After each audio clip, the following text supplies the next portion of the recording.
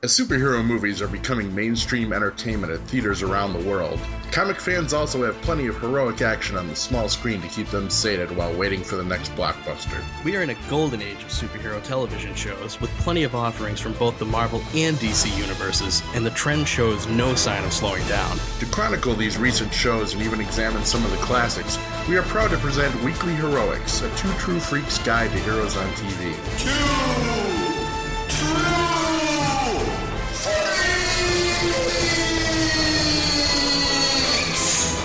We're doing coffee talk before the coffee here. That's not good. So, hi. Welcome to Weekly Heroics, Two True Freaks Guide to Heroes on TV or the big screen. The big screen! Yep, we're cheating again, and we decided we have to cover Spider-Man Homecoming, because fuck yeah, America, or whatever, or Spidey. But Spidey, how fuck can yeah. you not? You know, we broke our vow, our one rule. As Batman Tonight you're gonna break your one rule. Thanks, Heath! This show will not be going back and doing the Nolan Batmans, though. We're going to state that right now. I'd be happy to do the first two. Yeah, and then ditto, you wanted ditto. to just, have me making fun of something for the third one, sure. Yeah, if we get bored enough and we run out of superhero shit, TV shit to cover, yeah, right. We'll consider it, but tonight it's all fucking Spidey back in the MCU. I'm Scott McGregor, by the way, one half of Binge Storm, and the other half here is Hair Metal Hero, and I'm Chris Tyler, the Hair Metal Hero, the other half of Binge Storm. Thwip, thwip, thwip, thwip, thwip. Yep, which, is almost a DC, yeah. Today we're something else. We have to be someone else, something else. And I want to be Peter Parker. Sure, yeah, I do too. Or even Tony Stark in this, because I enjoyed him more than I thought I would. But Actually, that's true. Actually, I'd rather be the waiter that's hitting on Aunt May. Yes, yeah, sure. Just, hey. I rewatched The Wrestler in preparation for this show to make an even more awkward experience seeing a hot Aunt May. That time when Whiplash was banging Aunt May. Oh my God, that's right. It's all connected, man. It's all connected. Him and his bird. Never mind. That got dark fast. And it's a Spidey cast, so it shouldn't get dark, because Spidey is definitely a joyful superhero, from way back, old school, as they say. But he's back in new school now. So yeah, so we are gonna be talking about Homecoming. Is there any news we want to talk about first? Some stuff has happened. Recently. Yes, it has. I mean, we me and Hero before this were just talking about, and I don't know if I don't want to say the spoilers for that on here, but we'll just say there's some shit coming. There's some shit coming. The big D23 Expo was this weekend. Yeah, I gotta expect that trailers and footage will be leaked or put up soon, I'm hoping. Leak it already, my buddy! Well, I didn't even go looking yet, because they're usually pretty shitty anyway, and we probably shouldn't support that kind of thing, I guess. I suck it to my veins! Yeah, I know, right? And it's so much nicer when they finally just give up. The only good thing about leaks is that Marvel eventually, is like, all right, fuck it, just release it, in high def for everyone to watch. So yeah, there were Infinity War stuff, and I'm sure there was Black Panther stuff. I only mostly read. They're saving the Black Panther and Thor stuff for Comic-Con next weekend. Oh, okay. Focused on Wrinkle in Time, Star Wars, and Avengers. Infinity War, yeah. And, even we were just talking about Wrinkle in Time, that bears talking about, and I've already kind of expressed some fears about it. The trailer looked good, just top-notch special effects, which is a good thing for a wacky science fiction film as this will be. The book was pretty wacky. I read it when I was really young. I'm sure you did too, and it was like, whoa, I was like, thank you, God, for giving me teachers that will let me read weird shit like this, and they're probably, that's one of the novels in my past that's probably directly responsible for my love of science fiction and stuff, and, for good or ill, depending on who you ask. But Oprah Winfrey's in it. I mean, it's got a stellar cast. Chris Pine plays Dad, and some unknowns, to me at least, are playing the young actors. The kids, Mindy Kaling and... I don't even know who the other... I know who the other two of the three women. Mindy Kaling, Oprah Winfrey, and I can't remember who the last one. Somebody pretty big, I thought. Yeah, it is. Yeah. I have a crush on Mindy Kaling, so seeing her all gussied up for the movie, I was like, ooh. Yeah. And my only fear already just from that trailer, just do a quick little concern troll thing, is that the movie shouldn't be about Dad, so I'm worried that Chris Pine being the leading man he is, that we're going to, we've decided to expand the father's story and see what he's doing while Meg and Charles are off trying to save him. That's a big mistake in my opinion, but who knows? Well, who knows? It's worked with, like, American Gods, which is totally apples and oranges, but I mean, they've expanded certain characters on there that has actually enriched the story, but it can also be done very badly because it's supposed to be Meg's story and Charles' story. Well, we'll see. We'll see. That was the first trailer. They got to get the idea out there. They'll get me in the seats. I mean, I think it is like the first big screen adaptation, correct? Yeah, I believe so. They've done some pretty adequate TV ones in the past, and one a few years ago, which was really good. But yeah, it's great. I mean, even like the flawed. I still loved it, but like the Hitchhiker's Guide to the Galaxy movie. BBC ones? No, those were great, but no, the big movie that came out. I liked the movie too. It was a little different, but every version of the Hitchhikers, the radio play, the novel, the BBC adaptation, they've all been different. Right, but they still have had the Douglas spirit in there, the Douglas Adams spirit, and even the Lord of the Rings. Movies like that, man, if you're going to do an adaptation of such a cherished book, you have to have enough of the spirit in it so it kind of drives people to go find those books. That's the best case scenario of big movies like that. So if this points some youngsters in the direction of actually reading, the Wrinkle in Time books, actually there's a whole series of... three of them. Yeah. Was it Wrinkle in Time, Wind in the Trees, and Hole in the Door? Very good. I think you're right. Yeah. No, those eluded me, but...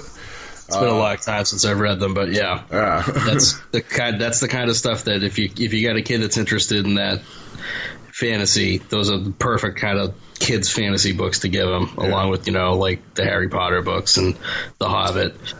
Just plunk them down and say, "Here, read." Yeah, and there's nothing better to do sometimes, than show them a movie first, because I've been inspired to read a lot of books from movies, so I'm a believer in it.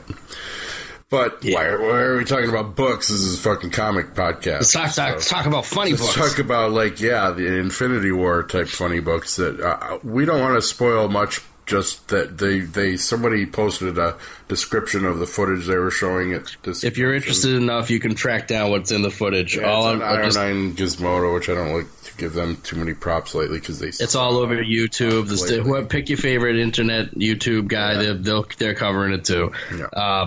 I can't wait. It just sounds like, I mean, even since MCU started, my brain's been in a constant cycle of I can't believe I'm seeing this on the big screen, but this is just gonna I really think I should probably have a doctor present when I see this movie for either my synapses in my brain just short-circuiting or my heart going, because I just can't believe we're gonna see some of the shit that was described already in this footage, and let's just say it's epic. War.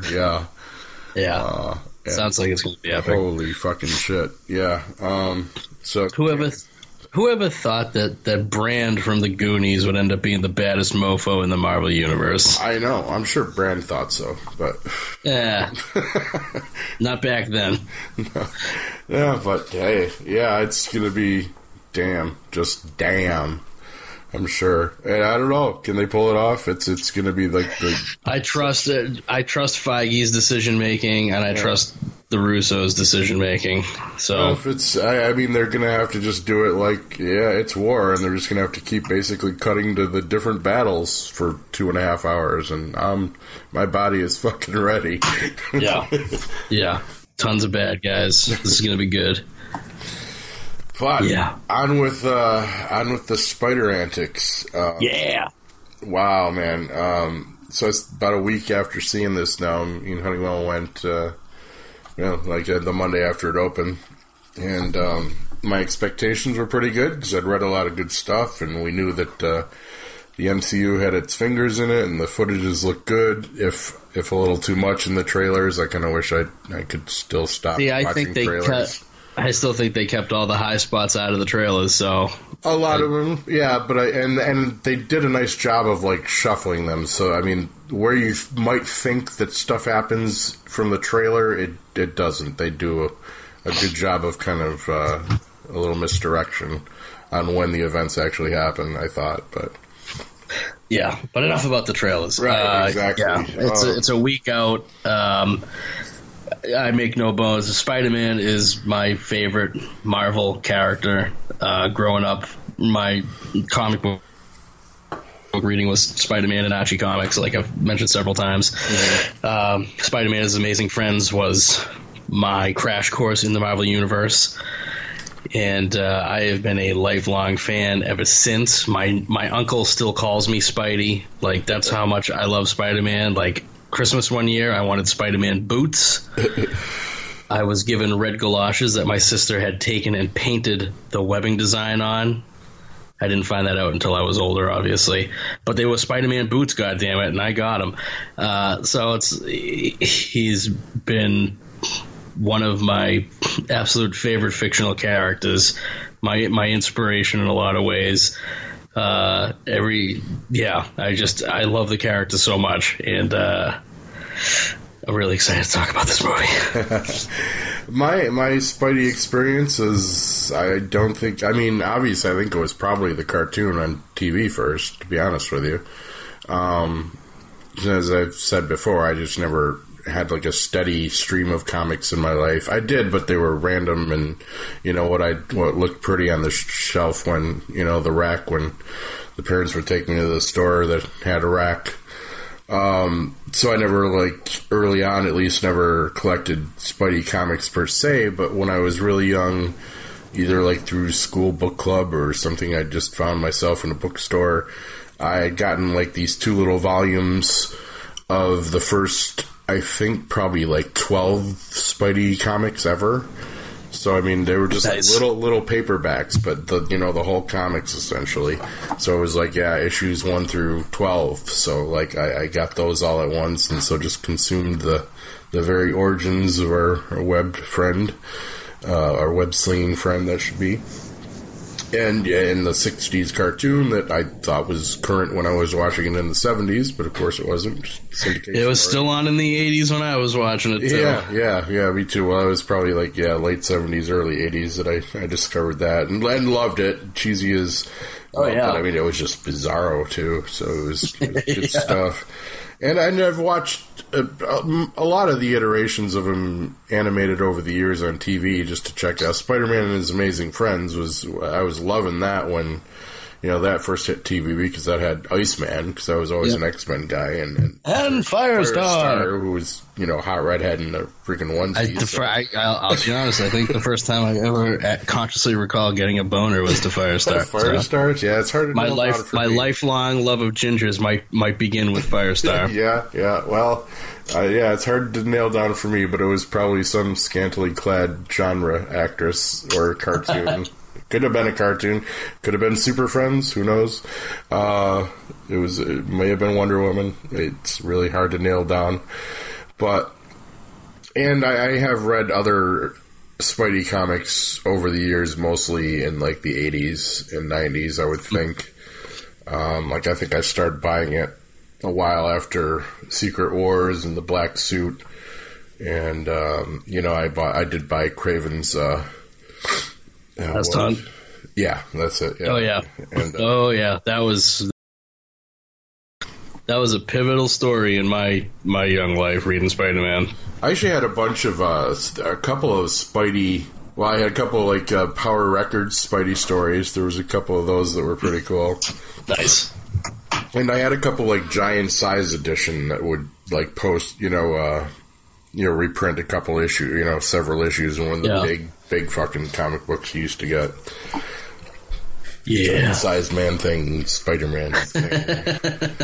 Editions that I still have a couple laying around here, and it was like best of battles versus the best of his villains. So you always got, that's how I always bought comic stuff. It's like compilations, and I never had enough to actually collect a title I wanted to follow until I became an adult and started earning some money. So so that brings us to Homecoming.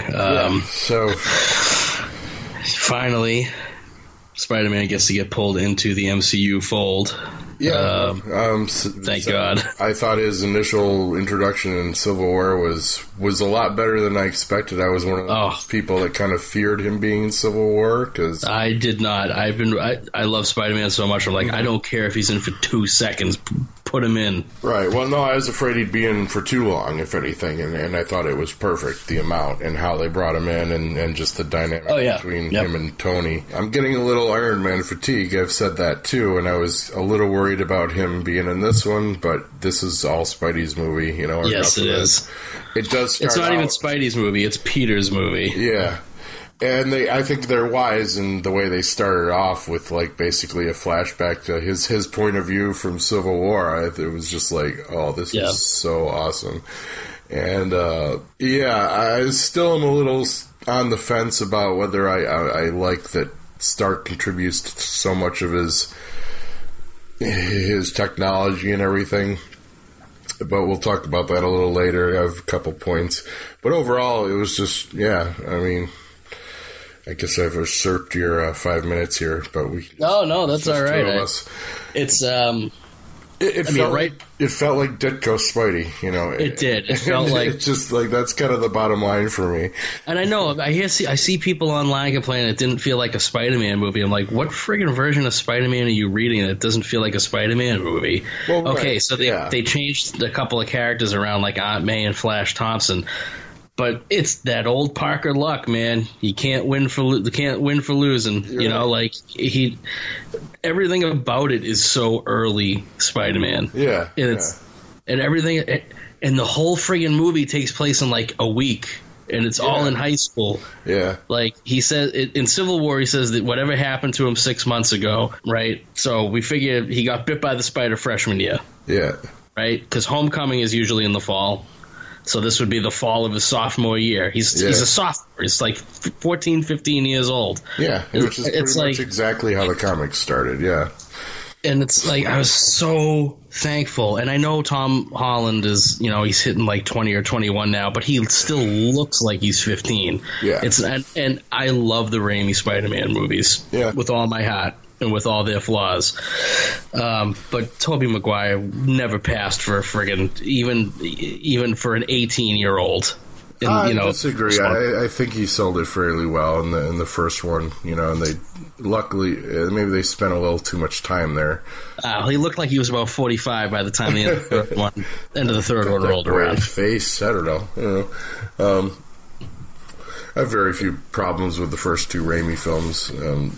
They felt good. Oh yeah, I don't have too many problems with them either. I absolutely adore them. I never thought I was ever going to get that. Yeah. Having said that, we've been spoiled now. I never thought now that we'd get a teenage Spidey, the whole movie, that really feels like a issue of a 60s Ditko Lee comic. Well, I never thought we'd see him fight the Vulture either, and And it's an awesome, way better version. I didn't even know I wanted that really, but yeah, it was. Oh my God, is it an awesome version of the Vulture? Everything about the change that they made there for this universe is so good. It fits. Keaton kills it in this. Yeah, it fits in perfectly, and they actually start the movie with him, not necessarily Spidey, which I thought was great.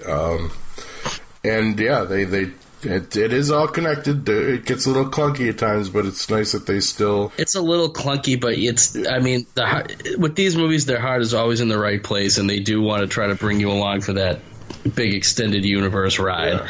So I'm totally, totally cool with it.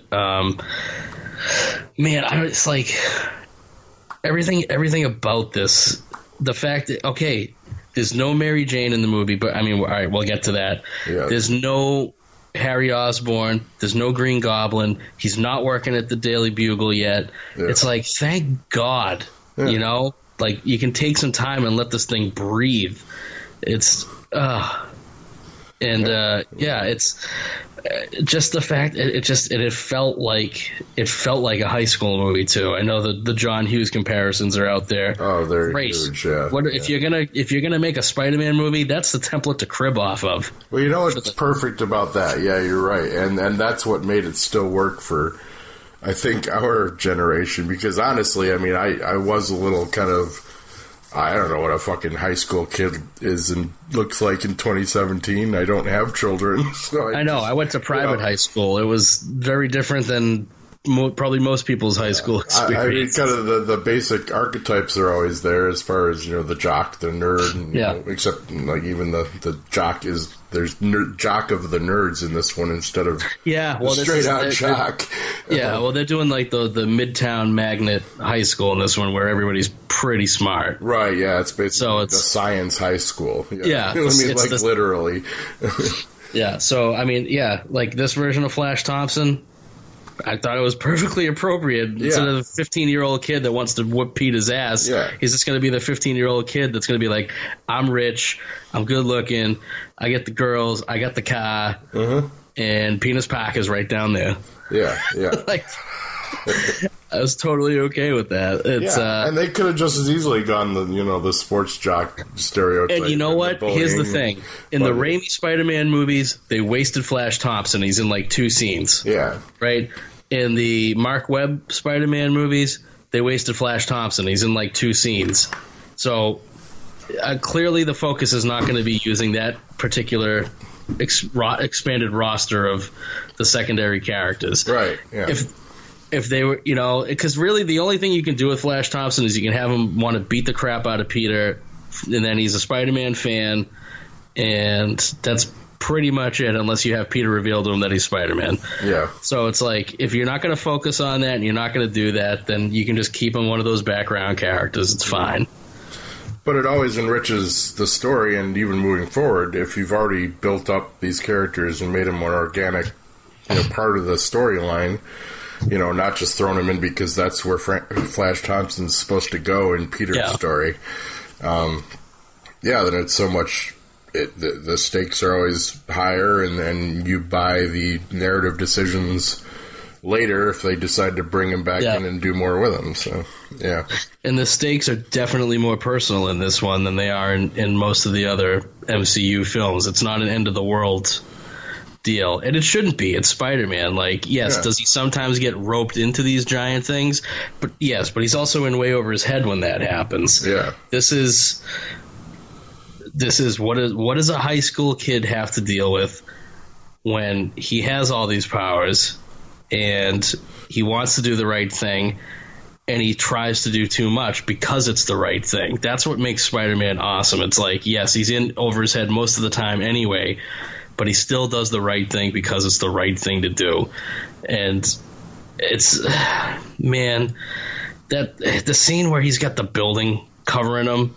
Yeah. All I could think of is when he's stuck in, I can't remember what issue it is. It is a Lee Ditko issue. It's after the Master Planner, a.k.a. Dr. Octopus, has beat the bag out of him, and he's got all the machinery on him, and it's like pages of him just trying to break free, and I'm like, this is totally Spider-Man. Yeah, that was the sweetest part of, that was one of my favorite scenes, too. Because they, never really adaptations where he has to psych himself up and be like, I have to do this, I have to do it. Yeah. That made my friggin' day. Like, that, it just gave me the warm and fuzzies, that scene. Well, yeah, because Peter Parker's, his struggle should be, as Peter and Spider-Man, is his self-esteem and his confidence, and, when he's got the suit on, he has self-esteem and confidence. Yeah. When he's Peter Parker, he's Peter Parker. Yeah. you know? And so to see kind of the melding of that, and him, Peter Parker having to basically summon Spider-Man in that moment is it's really good. I thought that was, I loved it. I mean, Tom Holland nails it. The filmmakers nail it. Oh, that was a huge fist pump moment for me watching that. Yeah, definitely. And like the whole movie was. You had mentioned the whole Iron Man giving him the suit. Well, there's a reason why that particular stuff doesn't really work with Spider-Man, and we get it. It's like, yeah, is it cute that the suit's talking to him? Yeah, but it's every time he tries to do something with it. Should I activate instant kill mode? No. Should I activate advanced interrogation mode? It just doesn't, that's not what Spider-Man is. Yeah, and I think I said early on, and before I saw the movie, that was my fear, but it definitely addressed all that. But that's to prove the point that he doesn't need all that stuff. He knows well enough, just by virtue of him being a good kid, that he doesn't need all that. He's actually smart enough to figure out a lot of that stuff himself anyway, and the thing is that the suit was kind of set up with, that was Tony Stark's programming. It's like this Iron Man could have used that suit, without a problem, but Peter doesn't know that shit. Yeah. Thus the training wheels, but I mean, Peter didn't have time for all that shit. So yeah. It was actually Ned. Ned should have probably kept his mouth shut. Ned is. I am so glad they gave Peter a friend that's not Harry Osborn. Yeah, that knows the secret and is probably more excited about it than Peter is. Right. That to me is every one of us. If our best friend came to us and said, "Hey, I have superpowers," you'd be like, we would all be Ned. I'd still like to think that's one of my only nitpicks with the movie is just a little how over the top they played up his, and just asking him all these questions flat out, loudly out loud in the middle of high school. I'd like to think if one of my friends was Spider-Man that I at least have the wherewithal to realize I probably shouldn't talk about it in public with him. Ned's also a 15-year-old boy who just found out that his best friend is Spider-Man. Yeah, but if you're already living in a world of Avengers and you're a comic books fan, but Ned will never see the Avengers. Ned sees Peter every day. That's a little bit different. Yeah. I suppose I'd probably be pretty starstruck too, but.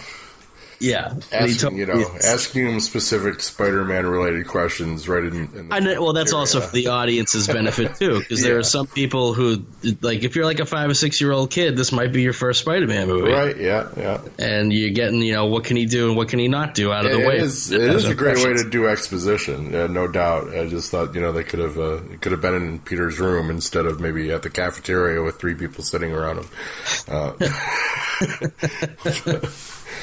Yeah, that didn't bother me. That's just one of the gimmies you got to give a movie. Yeah. Yes, 2 characters are having a private conversation that no one else can hear. Yeah. Yeah. Well, the other gimme, I'm going to address it right now if we're talking about gimmies, that I guess we have to give this movie is the time frame, and I know you say it shouldn't matter, but Marvel MCU at least has been pretty strict about the timeline of its movie. Yeah, it's each year is each year. Yeah, and this one fucks with that a little, because we're meant to believe that Toomes basically starts his little alien tech scavenging enterprise, right after the Avengers. Yeah. And then he gets deposed by Damage Control and decides to become evil scavenger guy. And then we flash to 8 years later, but the Avengers, according to MCU timeline, was pretty much 2012. And Civil War, Feige was saying, or at least there are actually clues in each movie on what year, they take place in. And Civil War was presumably 2016, 2017. And so we almost should be in 2020 if 8 years from Avengers. Well, maybe they've slid the time scale up a little bit, so it's irrelevant. And honestly, all they would have to do is go back and change that to 6 years later on the title card. Yeah. So that's just a flub. You can't. I guess it could stress be. over that. I watched a video almost right before this. The guy that actually had a couple theories about it, and one was, and this who knows. One was that maybe Doctor Strange is fucking with time.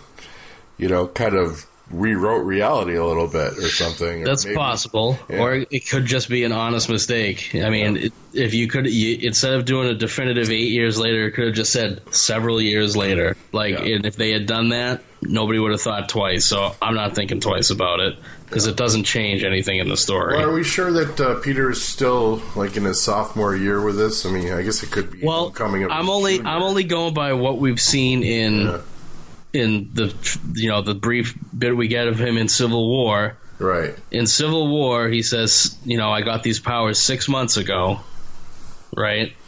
So if Homecoming is like the crux of this movie, that's usually October, November. So if you go back 6 months, then it would have been the end of his freshman year when he got the powers. But we don't actually know how long, I don't think it really gives us a timestamp on how long it is between, when Tony drops him off and he starts doing his little reports to Happy and stuff. And then, and then Stark comes back and starts talking to him about some things.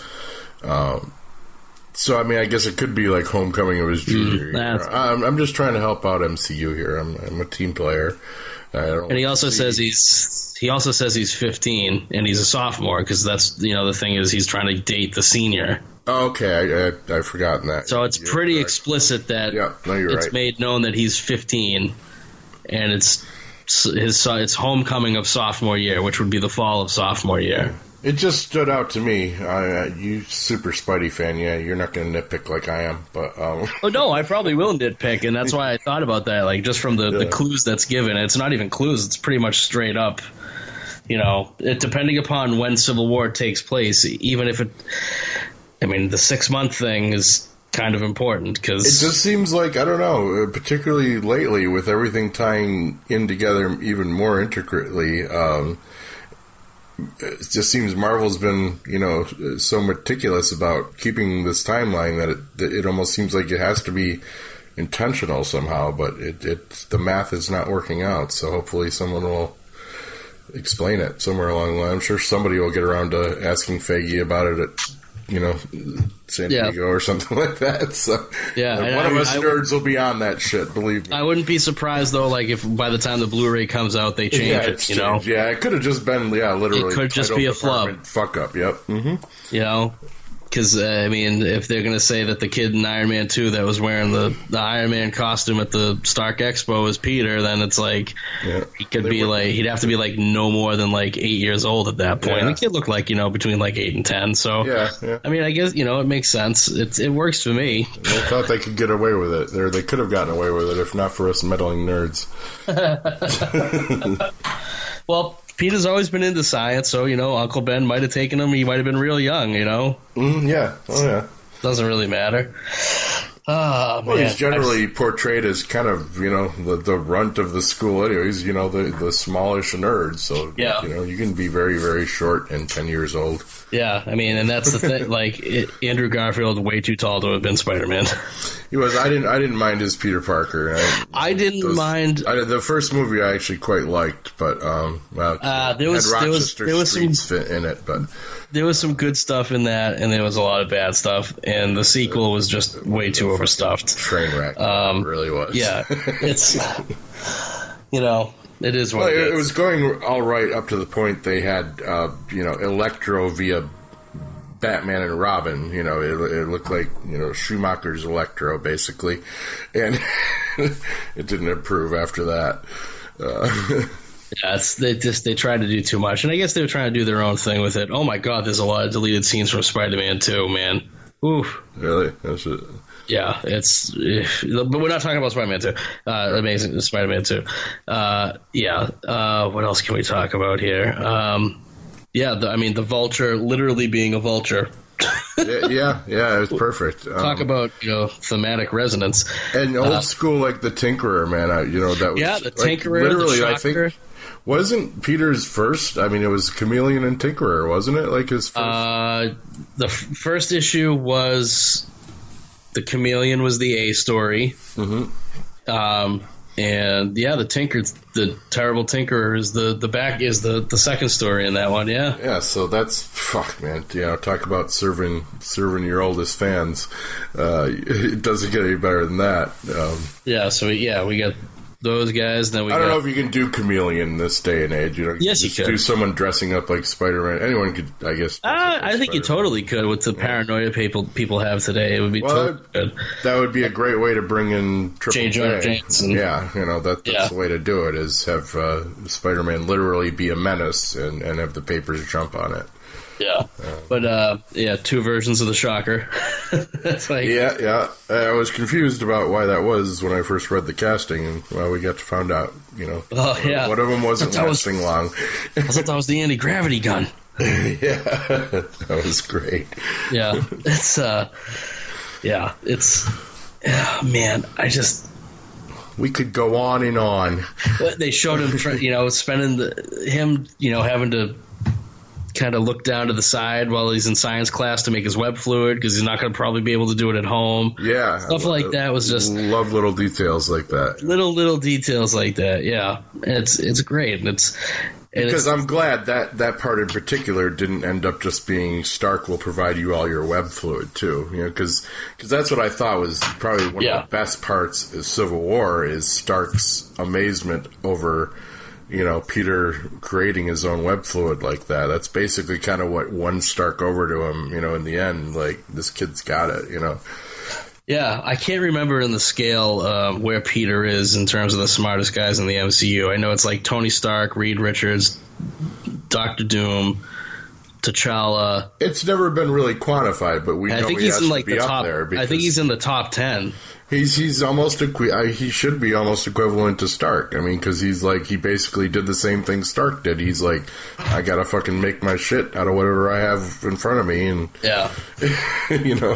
go be a superhero.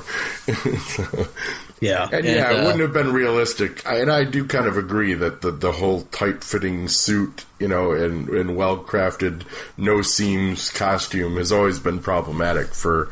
A high school kid, how he's going to be able to craft that. So but they always, in the early issues, they always showed it getting ripped up and him having to sew it and him sucking at it. Like, yeah, but I mean, can you put the sheer the nylon onesie on a movie screen and have it work? You can't really. So the hoodie and then the mask thing was perfect for him. Yeah, and it kind of reminded me of the Scarlet Spider look, so I was definitely all over that. And honestly, like the homemade costume, I mean, it's the right color scheme, and it's got the bug eyes, and it's it makes sense. That's what a 15-year-old kid would be able to do, But I'm glad he stuck with the old suit. I've read that he probably will break out the what is it, Iron Spider suit, basically? That's not really the Iron Spider suit, though. The Iron Spider suit is red and gold. It had hints of it, though. It had hints of it. I'd say it's more of his Avenger. I'd say it's his Avengers Spider-Man suit more than anything else, which is just a way to differentiate it. Yeah, it's almost got any like of that worked. So it's got the slightly different spider motif on it with like the super long legs going up the whole body, and I can't remember where that came into play in the comics, but there's some different design elements in it. Not my favorite looking suit, but yeah, we're not there yet. Aunt May is awesome. She really is. It makes more sense than the comics. I am so glad. Blasphemous to say, in a way. No, it's not blasphemous to say. You know why? Because when my aunts and uncles, when I was growing up, they were all just in their late 30s and early 40s when I was a kid. Oh, yeah. And in their 50s, like when I was in my late teens. So it's like, they weren't nonagenarians that you have to worry about them dying every friggin' 2 seconds. That's so played out. Like you can't do that anymore. It doesn't make sense to. So thank God, like she's an actual relatively young person, and I say that, and she's got to be at least 50 in real life. But it makes more sense there than in the comics. Just I don't know. Thank God. I am very glad, even though they alluded to his obviously his interest briefly, that we're not seeing Aunt May and Tony Stark together, and thank you. Saved by the Pepper, I guess. So, they put that to bed because apparently Pepper's somewhat back. There's no reason for Tony to hook up with Aunt May. That would not. No. That would take the father figure metaphor way too literally. Yeah, which is what it shouldn't be. And because the fact, even Tony addresses it in the movie, is like he's not great at being a mentor. Like he doesn't know how to do it. So it makes more sense to have them both kind of fumbling around with the mentor-mentee relationship. So, yeah. Besides, save Doc Ock trying to marry Aunt May like in the comics for future stuff. But yeah, they just they conceivably do that. Just I don't think we'd want to have her know that he was the evil Doc Ock. He would of course not. You just have to be that Octavius, nice man. Yeah, looking. But only if Marissa Tomei inherits an island. Okay, sure. That's above my Spidey grade, I guess. Okay. Yeah. The all the little nods that they did in it were great. The direct callbacks to Ferris Bueller's Day Off. It's like, yep, I know you put a button on it, but who cares? It's great. Absolutely. I mean, it's finally we get to see what happens when Spider-Man has nothing to swing on. Yeah, that was beautiful. Great. It was beautiful.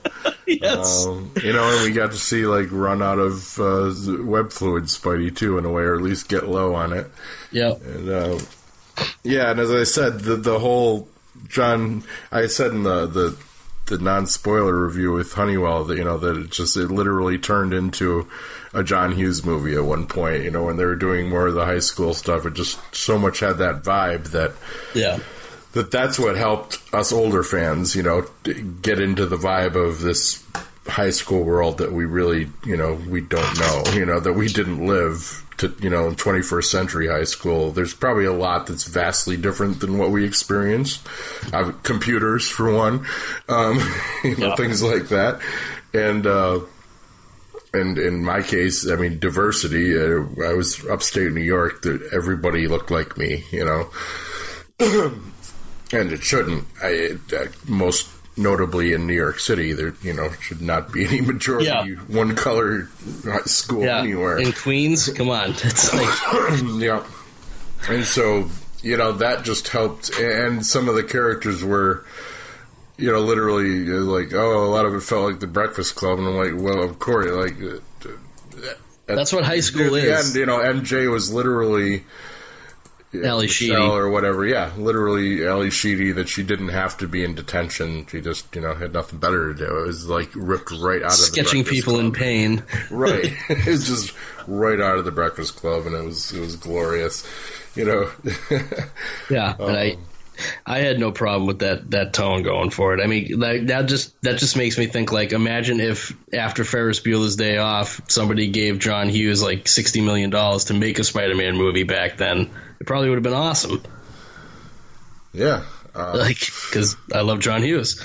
Yeah, you can't really get much better than that for situational teenage high school comedy. So it worked just fine.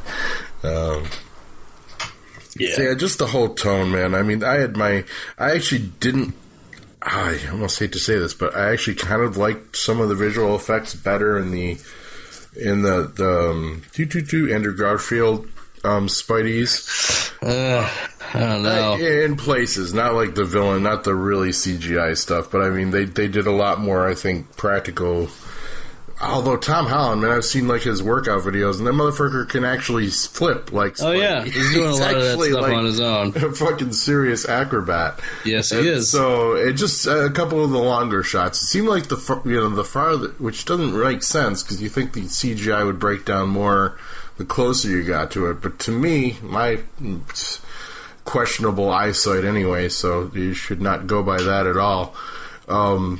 The farther away shots is where the CGI kind of broke down for me, but or the wide shots, I guess, if we want to sound like we're actually film people. I didn't really notice anything that took me out of the movie. I mean, nothing did enough. Just, it's just my critical brain being like, that one rendered a little rough for me.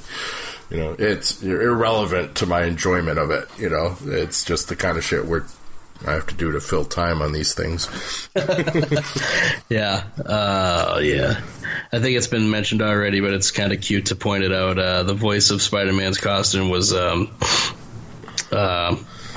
Christ, now I can't remember her name. Jennifer Connelly. Yeah. Jennifer Connelly. It would be great if they somehow had a little, if they still did like the one-shots on the end of the DVDs, we could have something about how Betty Ross was...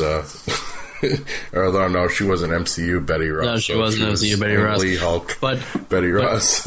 But she's married to MCU Vision in real life. So, is she? So we have Paul Bettany doing the voice son of a bitch. Yeah, Vision's the voice of so bad now. The Iron Man suit, and she's the voice of the Spider-Man suit. That is perfect. That's definitely an in-joke, an intentional in-joke.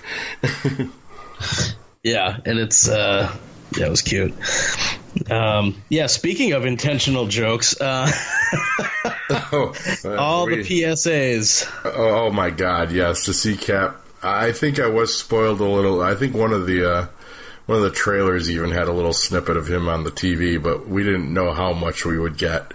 And it was glorious. And you got detention. Yeah. Yeah, and I saw somebody post this too. It's like, you've got to think that he's doing these for the military too. And it's like, so you've contracted an STD. He would say venereal disease. Venereal disease. Cap would say venereal disease. Oh yeah. And it's just, so you've got detention. Yeah, it's just brilliant. And of course it's an old tape, and it's intentionally, so it's Avengers, right after the first Avengers.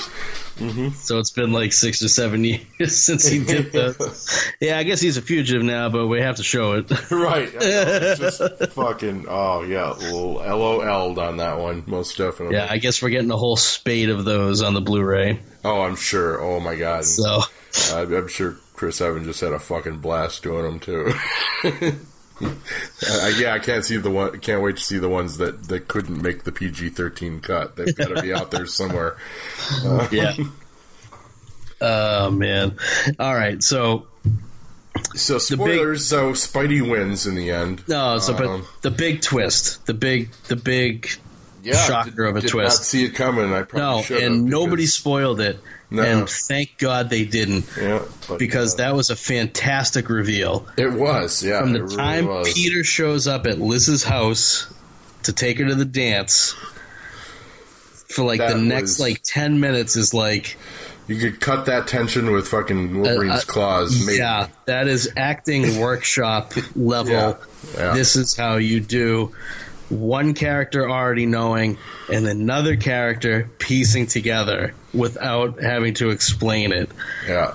It was beautiful. It really was, man. They just, him and Keaton were so good together in that. Keaton is fantastic in this. I was so much more impressed with Holland in that, because, I mean, Keaton was, kind of Keaton. He's been acting for 40 years. Right. But Holland, without saying a word, a lot of times just express such. Yeah, this is the first time we've seen. Spidey's been pretty confident when he's Spidey, but this was absolute terror on the part of fucking Peter, and just like, oh my God, what is going on?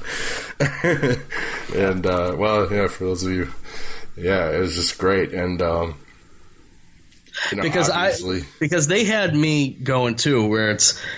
They call, the girl he's after is named Liz. I'm assuming it's Liz Allen. Right, yeah. She's never called Liz Allen in the movie. She's just Liz. So it's not like they cheated or anything. No. She's just Liz. So when you find out that, oh shit. Well, his last name is Toombs, too. So, I mean, they could have dropped, this is Liz Allen, and we still wouldn't have fucking known, I know, but it's just the fact that, it's what... When you're a big Spidey fan, those are the wheels that are turning in your head. So I wasn't even putting it together. So that was just great. Oh man, yeah. I big gasp when that happened, and it takes a lot to get me to do a big gasp in a superhero movie nowadays. Yeah. And as I said, should have seen it coming because it's kind of the classic. Reminded me of actually Sandman and Spidey 3, sadly enough. But guy doing shit for his family, for his daughter.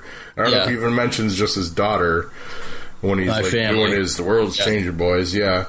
But, I almost feel like I should have seen that coming because I've seen it in other stuff before. Yeah, we probably should have. But you know what? You're not thinking that in this. No. It's because it's just... Yeah, and they haven't shown his family up to that point either. So, yes, it should have been like an obvious... But it's not. Because you're not spending time with the Vulture as a character for the most of the movie. You're spending the time with Peter, as you should. It's Peter's story. Yeah, and not to even start any shit. But I mean, casting Liz as an African American girl was part of that. It was made the red herring even more, which it shouldn't be surprised that there are interracial relationships now. In 2017 Queens, yeah. No, of course not. But I mean, I think our brain still goes there. A lot of people. No, absolutely, it absolutely does. Yeah. Not that it was surprising that that's the case, but that's not. It helped. It helped distract. Yeah, it definitely helped with that payoff. Yeah. But, I said that's a me issue, and if I still hold shit like that, then I need to work on it. But nope. Yeah, and I mean, it also leads to a climax that is, like I mentioned earlier, it's not an end of the world climax. It's oh crap, the Vulture's going to steal Tony's stuff. Yep. Don't want him to do that. Which could definitely lead to end of the world stuff, given Stark's record and almost fucking things up. That's true. All you need is like one Ultron head, man. It's all fucking over. We know that from the comics. And they had an Ultron arm. Yeah. Didn't they? He used an Ultron arm, yep. So it's just, I mean, this is after... The Vulture's already said, if you cross me, I will kill you and everyone you care about. Yeah. So it's like, man, and again, he does the right thing because it's the right thing to do, and it's not this giant brawl like, out in the open. It's a small scale thing of he stops the heist, and then it's Peter and the Vulture, like I assume with like Coney Island or. Yeah. One of the beaches there in New York, and it's just, it ends up being him trying to save the bad guy at the end. Yeah. It's a totally, because Peter doesn't kill, and he makes it like he doesn't want to kill anybody. And it's always nice to see a Marvel villain not get be alive bad. At the still be alive at the end of the movie. Yeah, it's kind of a rare thing. And, it was just great. And I loved that. That's another thing that they, there was a lot shown in the trailers, but again, they, you could very well believe that and I would have been disappointed by this, that the big final battle is going to be in the Washington, D.C. thing. I mean, you're going to have your hero flying off the friggin' Washington Monument. That's usually the boss battle, man. Yeah, that's... and it was another total misdirection that was just friggin' brilliant. And I know we brought it back to New York, because where the boss battle should be, and it was great. Yeah, and it was small scale. It was, averting a theft and trying to stop someone and save their life, like almost like a friendly neighborhood Spider-Man. Yeah, yeah. What a concept. Pretty grounded stuff. Yeah, I thought it was telling that even after Peter's kind of stopped everything, the Vulture's still trying to get away. What's the one thing he grabs? The box of arc reactors. Yeah. So I just thought that was kind of after he complains about Stark the whole movie. Yeah. But, well, he's also a pragmatist. He is. Builds the best toys. He is a pragmatist. Where does he get those wonderful toys? Yeah. Tony Stark. And his outfit was pragmatic, too, but it still looked like the Vulture, man. They called back to it, Yeah, absolutely. The coat sold it, The coat was, that coat is so badass. I want that bomber jacket so bad. With the frills. Yeah. So good.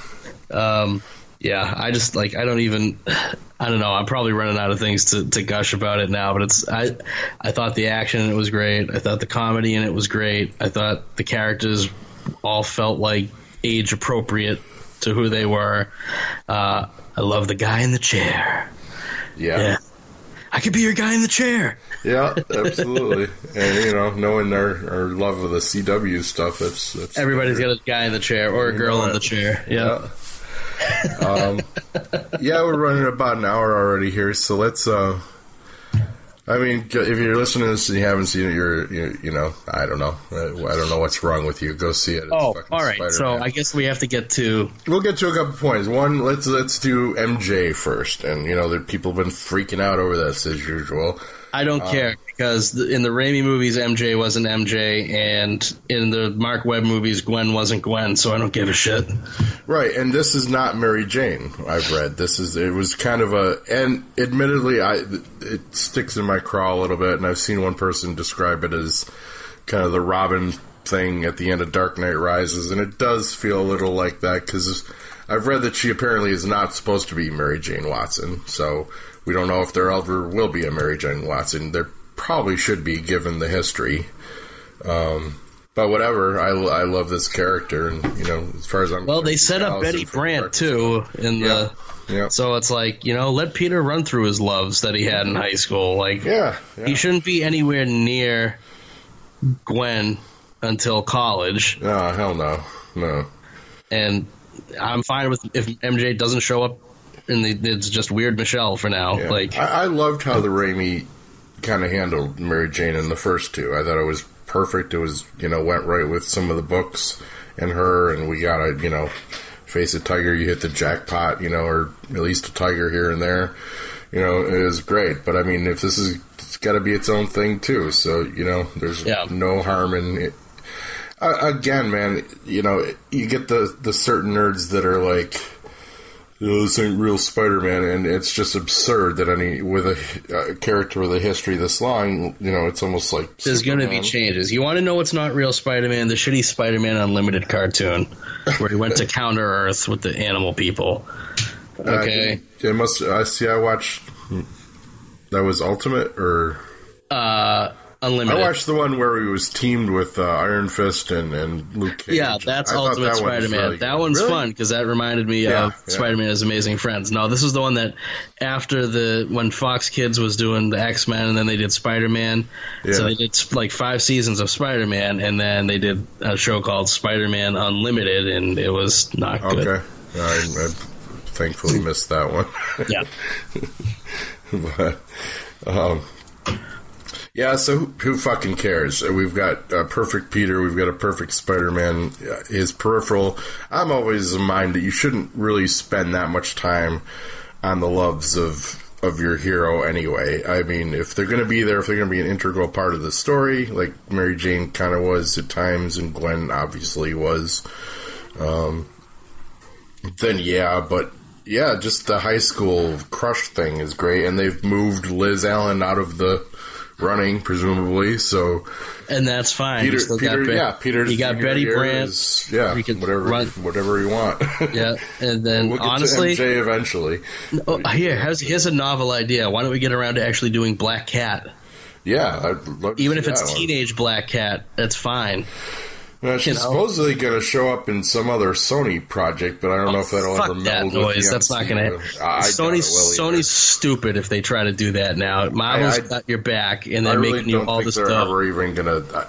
Well, I saw one analysis of what Sony... Like the Tom Hardy Venom movie, which I just don't even have any understanding why that's a good idea. But it's not, because if you divorce Venom from Spider-Man, there's no point.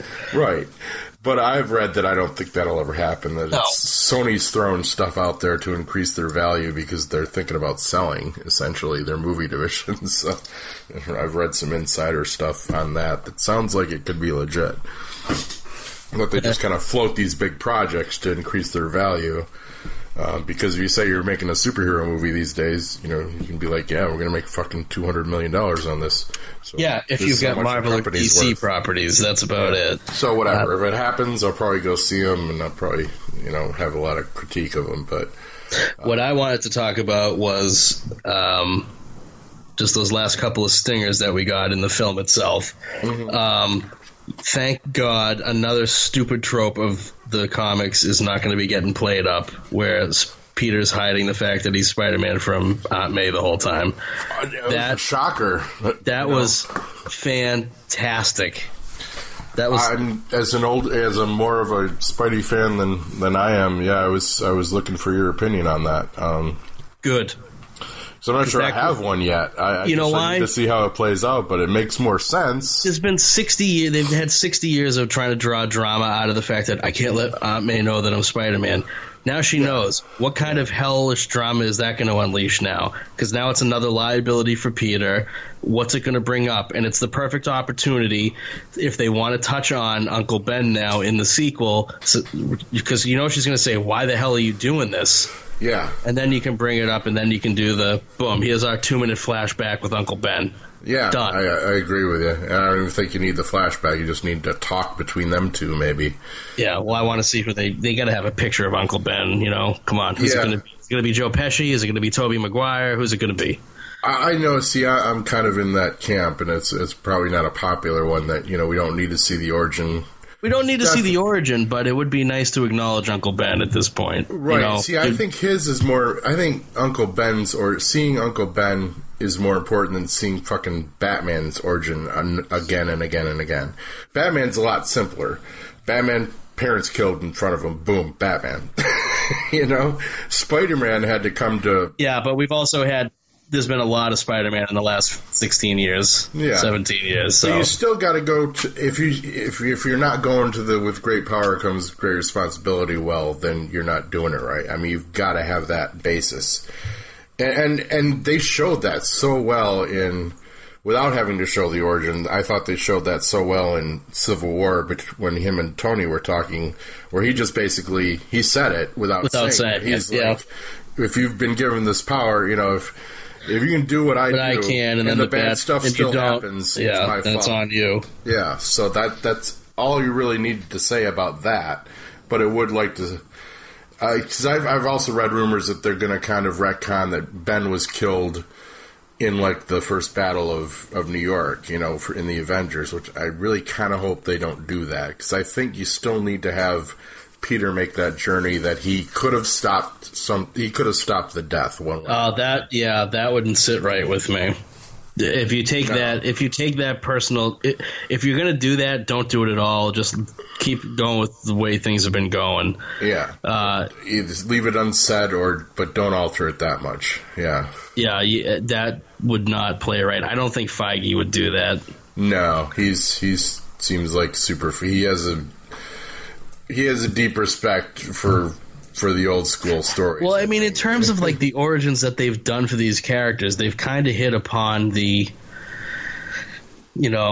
really mythic, distilled versions of the origins when they've been doing the origins for these characters. They haven't fucked up the origins. They've kept them pretty true to what they should be, with some minor alterations for, time frame and technology and things like that.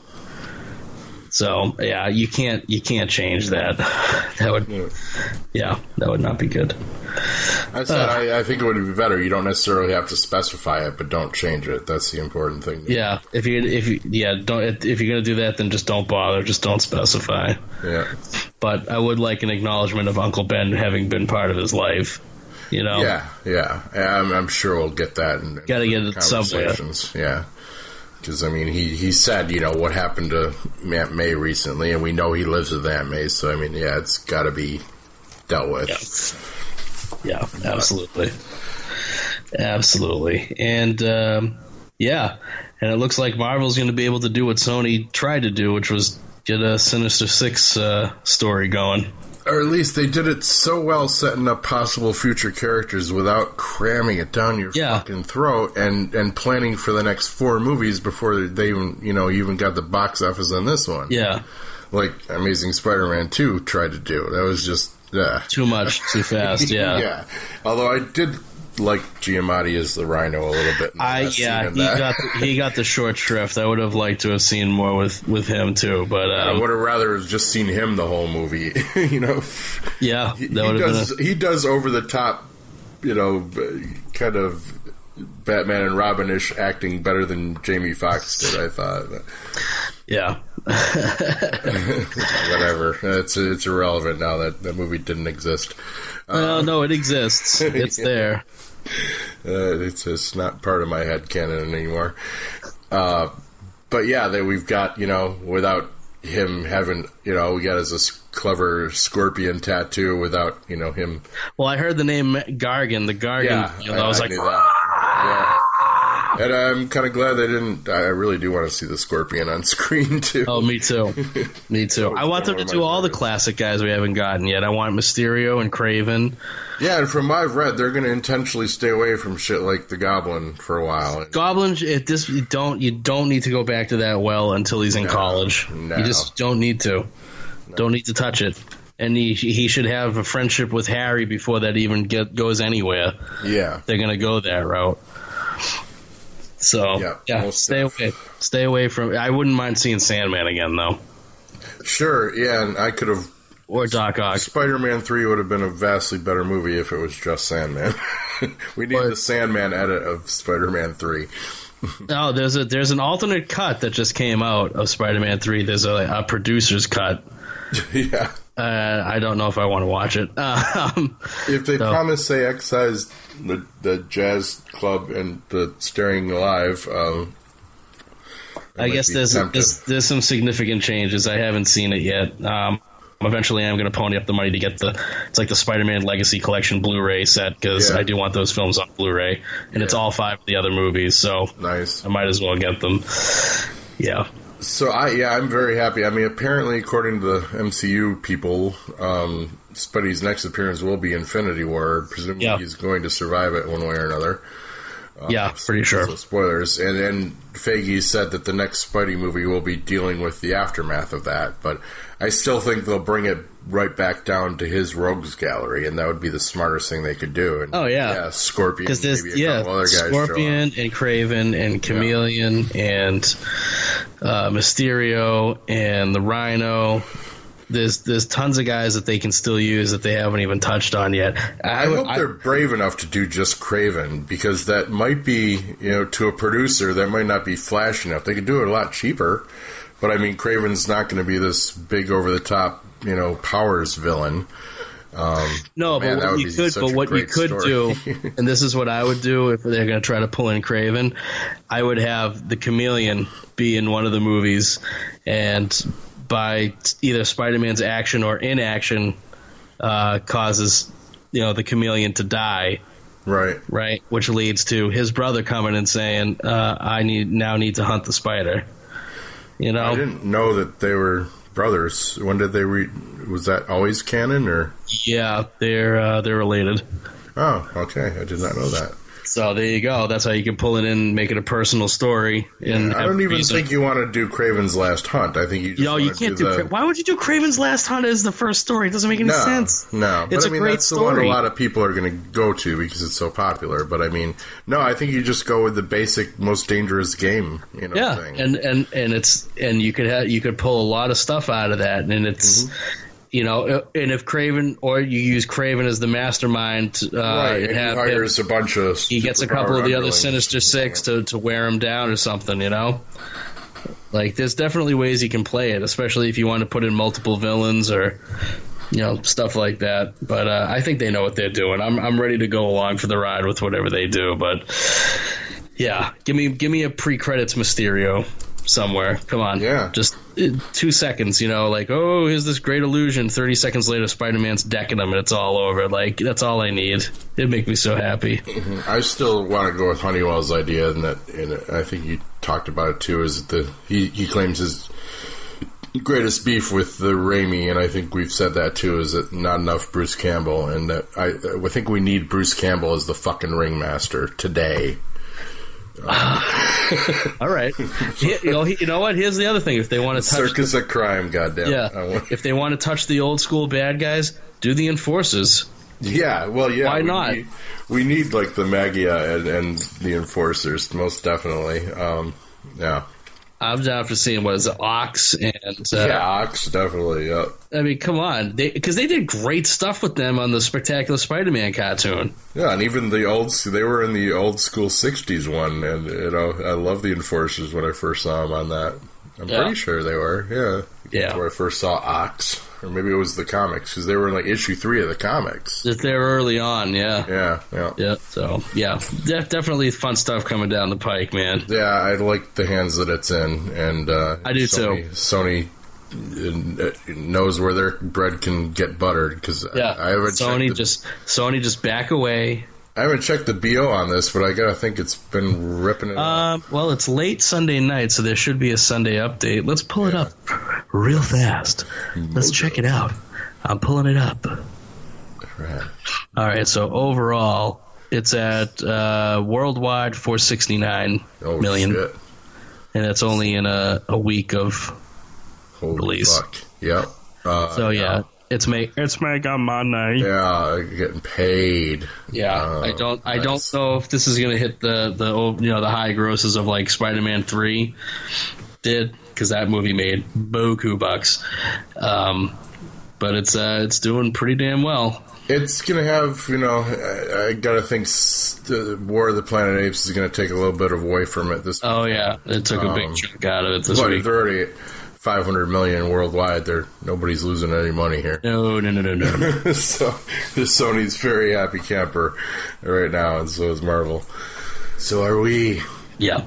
So, Sony just back away. So we got to get to the Ferris Bueller Day Off ending of the movie. That one.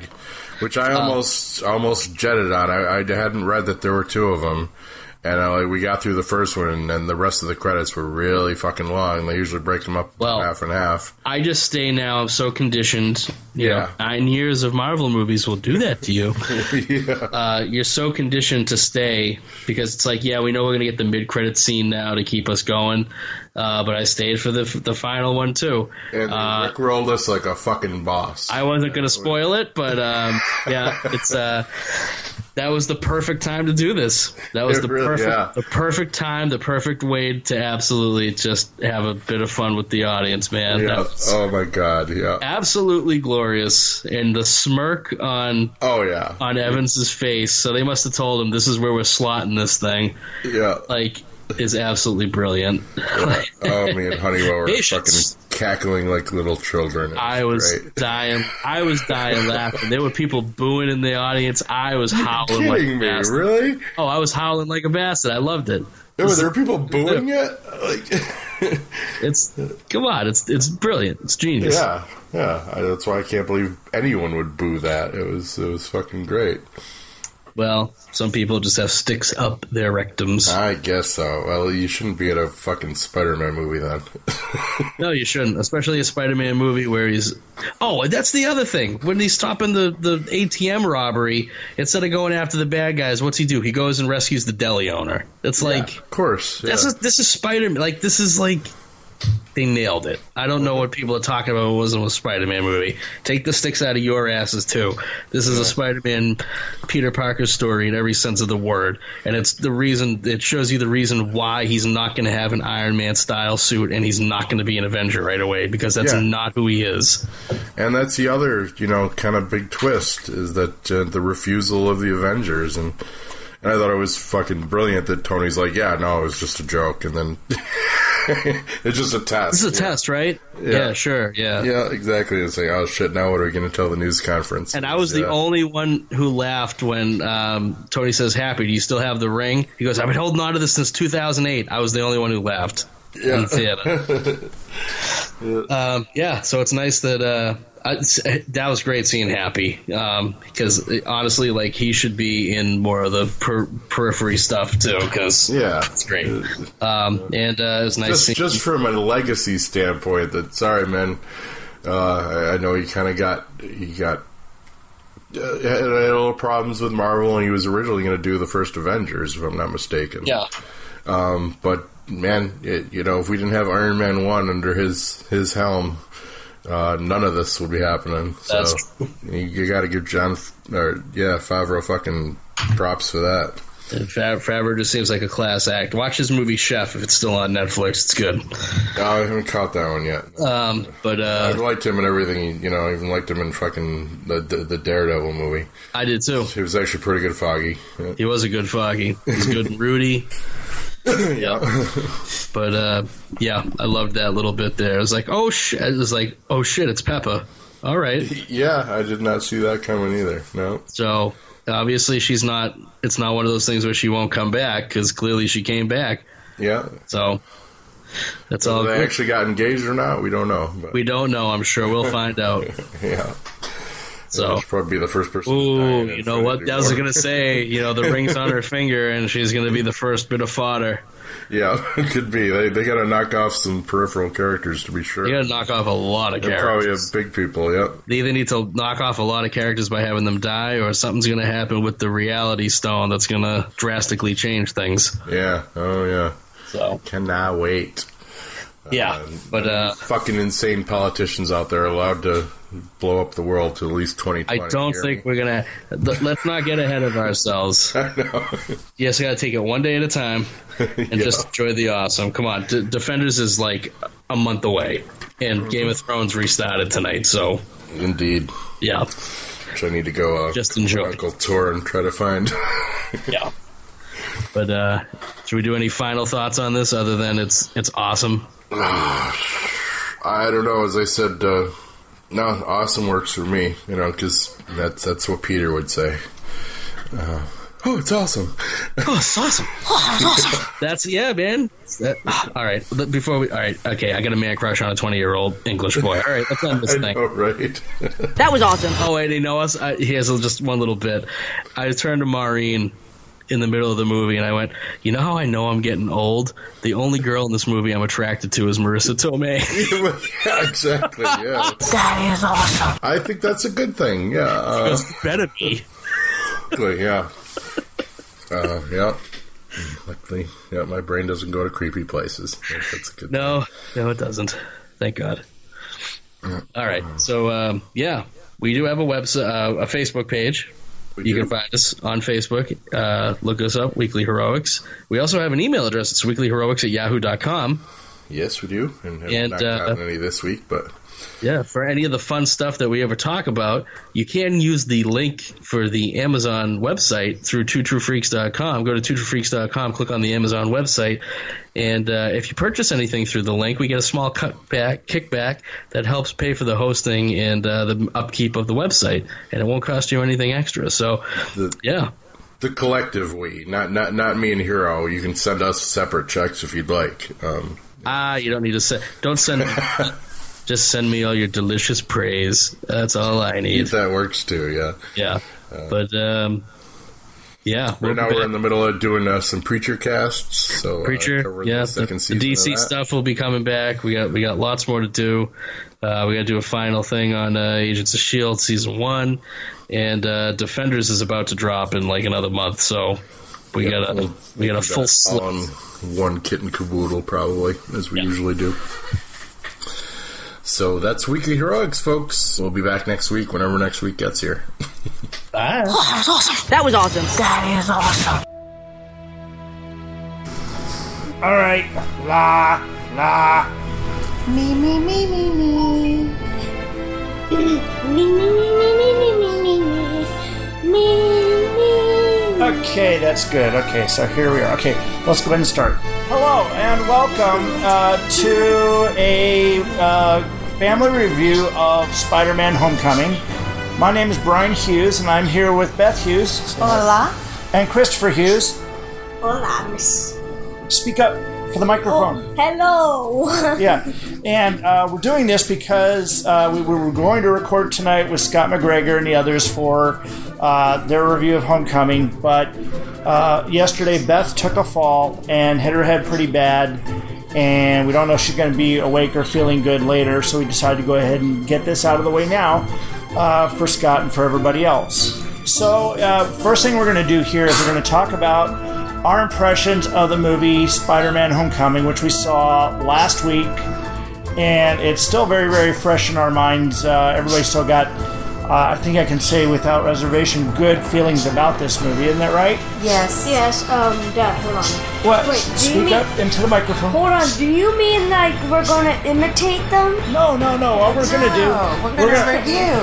We're gonna do a quick review of this. We're gonna talk about our general impressions of it, and then we'll go into kind of our spoiler-filled review of it, and then we'll give it a grade. Okay. Okay, so- Just wanted to clarify that for Yeah. who's ever listening. Now, who wants to speak up first? I vote for Mom. Okay, so Mom's gonna speak up first. Okay. Yeah. Well, my mind is still kind of fuzzy from the fall.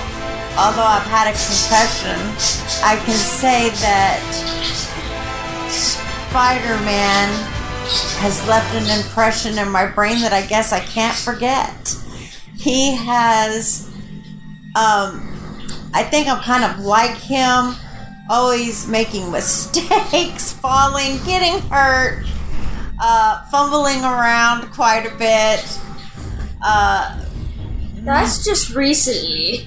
Well, yeah, so I kind of feel that he and I have that kind of thing going on, you know? So I was thinking that Spider-Man would not be that way, that his senses would be so spidey on that he wouldn't be fumbling and making terrible mistakes. But I get the fact that he's new at it. I get that. Oh, he's a teenager. Yeah, he's a teenager. And he did teenager things. Oh, spidey senses. Yeah, but I think they played them down in this movie. And I think we can get into that when we get into the nuts and bolts here in a little bit. But first, I mean, did you love it? Did you hate it? Did you just kind of like it? You know, I mean, I liked it a lot. A lot. It was a fun movie. It was very entertaining. Great movie for the family to watch as a whole.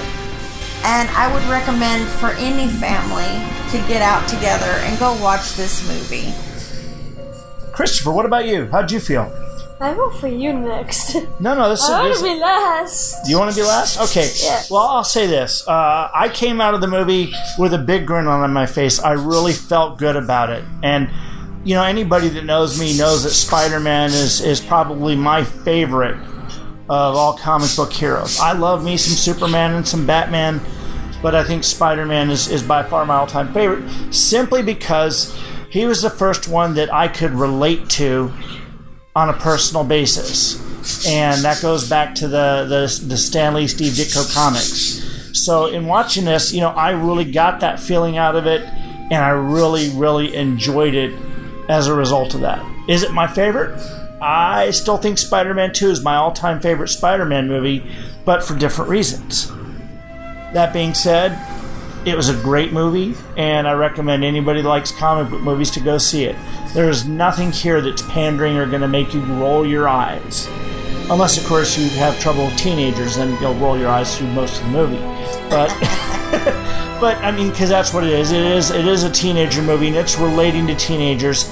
He's 15 years old, and that's where Spider-Man starts. So that's how I get it so much.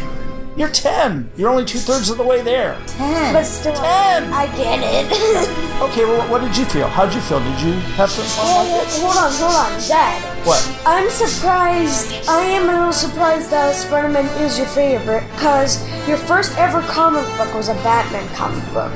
Yeah, but Little I mean... known history about it. Okay, but you gotta understand, Batman's parents were killed in front of him. He had kind of a grim and gritty upbringing. He was, you know, like that emo kid down the block that doesn't talk to anybody. That's not me. I'm friendly, I'm outgoing, I can be quippy or punny, depending on my mood. Like right now. Yeah, and so Spider-Man is naturally someone that I can identify with, that has the same problems that I had. I had problems with girls, I had problems with money, all sorts of things, you know, growing up and being bullied by other kids. That's what Spider-Man was. Yep. And that's what Spider-Man is in the current movie. Yeah. Now, did you enjoy the movie? I loved the movie. Well, hold on. I didn't enjoy it. I loved it. You loved it. Okay, and that's great. Now, why did you love it? I had a lot of things to relate to. You had a lot of things to relate. You don't have a girlfriend. Well, you had a girlfriend. Well, don't. Oh, yeah, okay. Yeah, he had a girlfriend, but nothing happened. There might have been some holding hands. Don't talk about But now it's all talks about his ex. Okay. That being said, we've talked about our impressions. If you haven't seen the movie yet, we're going to go into spoiler territory next, okay? So we're going to give you 10 seconds here. Spoiler warning, we're about to get into spoiler territory. Spoiler warning. Okay. Territory. So now if you're here now, that means that you haven't paused us or fast forwarded past us. Now we can talk about the things that happened in the movie that you're just, if you've seen the movie, if you haven't seen the movie, it can ruin it for you. I am still surprised that it turned out that Doc Ock was Peter Parker's father. Wait, what? Sorry, just kidding. Just kidding. No. Yeah, I was like, wait, what?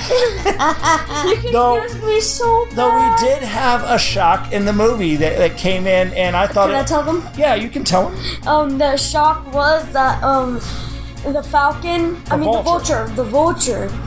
was, what's her name's? Liz's father. And he's a bad guy of the movie. Yeah, they masked it really well. I was not shocked. You were not shocked. I knew this. You knew it going in? I knew with the girlfriend and the chemistry that was going on in the movie, I really did know that it was a very strong possibility that was her father. So when the door opened, there he was, and I was not shocked. I just went, oh, because I was right. I felt good about that. I really did. Because every now and then I'm able to get it on the nose, and I did this time. So that made me feel good. Wow. Yeah, that's pretty cool. Yeah. For me, it was a little bit more surprising because I didn't know if she was supposed to be the character of Liz Allen, which, if anybody that's read the Spider-Man comic book, she was first appeared in, I think, issue 4. And she's been a part of the Spider history, ever since, in one way or another. And so I wasn't sure if this was Liz Allen, and we had other characters that popped up that, like Ned Leeds and MJ and Flash Thompson and all that. And there were definitely changes from what they were in the comic books. And I find myself lamenting one thing that we probably won't ever get to hear on screen. Face it, Tiger, you just hit the jackpot. And that was the introduction to Mary Jane Watson. Now, that being said, this movie came out for today, and it came out for teens of today, and it gives them all the things that we'd expect to see in a John Hughes movie 30 years ago, but brought up for today. Yep. Sorry, I got a stiffy nose. You got a sniffly nose? Yes. Okay, were there any surprises in the movie for you? I want to change the subject just for a minute here so I don't forget. What's that? I want to talk about Grandma. Grandma?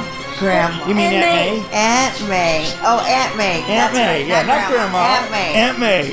Okay, I've hit my head. What do you want from me? Okay. Okay, so Aunt May, apparently, Aunt May is very beautiful.